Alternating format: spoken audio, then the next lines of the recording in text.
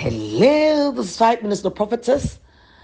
In the beginning, episode 27, 27. So let's go for our golden scripture from where we dig all the gold. And the greetings from Cabinda in Angola. That is where we are. We're having Healing Jesus campaign with evangelist or Bishop Dagwood Mills. Okay, so let's go for our golden scripture from where we dig all the gold. Genesis 1:1. I'm taking for three versions. And it says, in the beginning, God created the heaven and the earth. And that is King James Version. Then, message says, first this, God created the heavens and the earth. All you see or you don't see. And then, Amplified Classic says, in the beginning, God prepared, formed, fashioned, and created the heavens and the earth. So we're looking at the beginning, we're looking at when time began, and we're looking at a God who is beyond time and who he is and why he decided to do what he did, the creation, and then especially the creation of a man. So we've already done that. We looked at how heaven and earth for God is one building. Heaven is upstairs, earth is downstairs, and it is a kingdom. He was building a kingdom. He created a kingdom, an invisible kingdom and a visible kingdom. Now, we're looking at the word Elohim.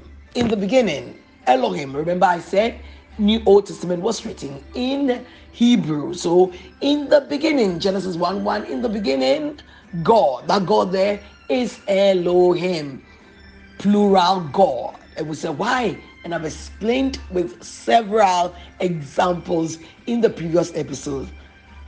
So I want to still go on to Genesis 1:26, and I've told you that I've gone ahead of me, but it is okay because there's a good example there. He said, and God said, let us make the man in our own image and after our likeness. So that also goes to show that it was a plural God. And by this time, you should know that in Christianity, we don't have three gods. It is one God, but what? Three ways of manifesting himself. Like water has a way of becoming, water which is liquid has a way of becoming solid, has a way of becoming gaseous. Good. He said, let us. That was a kingly us. Kingly, Kingly, a kingly us. He was talking as a king would talk. God was talking as a king would talk. It's very important to get this because it will run through everything God did. He is a king. And it will run through everything he did. So he said, and God said, let us make the man. So Elohim said, let us make the man in our own image and after our own likeness. So it's still our in let us let us then in our own image, in our own likeness. So that also goes to prove that that was a plural God. And so it means that God took counsel with himself.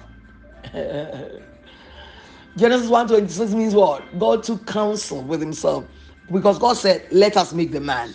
And was that not a council meeting? It was a council meeting of the Godhead.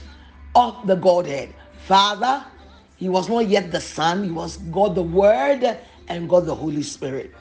Okay. Now, he said, let us make the man in our own image and after our own likeness. What was the meaning of make man in our own image after our own likeness? He was saying, I want to make a man who will function just like me. Okay, if God is going to make a man who will function like him, that is why we are looking at Elohim to know who he is. The mighty one, the supreme ruler. I mean, this is what the definite definition of Elohim is what? Supreme ruler, the mighty one. You can check all the biblical dictionaries, you will see Elohim means supreme ruler, the mighty one. So he is a king and he's talking as a king will talk. Let us make the man. So if God says, I'm going to make a man who will function like me, who do you think the man will be like? Oh, I know what the man will be like. The man will be beggarly. The supreme ruler created a man to function like him, but the man was beggarly, is it not? I know the man was sickly. The supreme ruler created a man who will function like him, and the man was sickly. The man was sickly. The man had a stroke. Definitely not. So the supreme ruler created a man who functioned like him, and the man was very poor. No, definitely not. If the supreme ruler is going to create a man, a being who function like him, then that being will certainly be a ruler. So it is not surprising that same Genesis 1:28, God said to the man, and let the man have dominion. Dominion. And that word there, dominion, is Hebrew word rada. Rada. What's the meaning of rada? And let the man have supreme rule, sovereign rule. Let the man have kingdom. Oh, wow. That is it. That is it. And we'll go in depth into that in the next episodes. You are so blessed. Blessed. Please come back for more.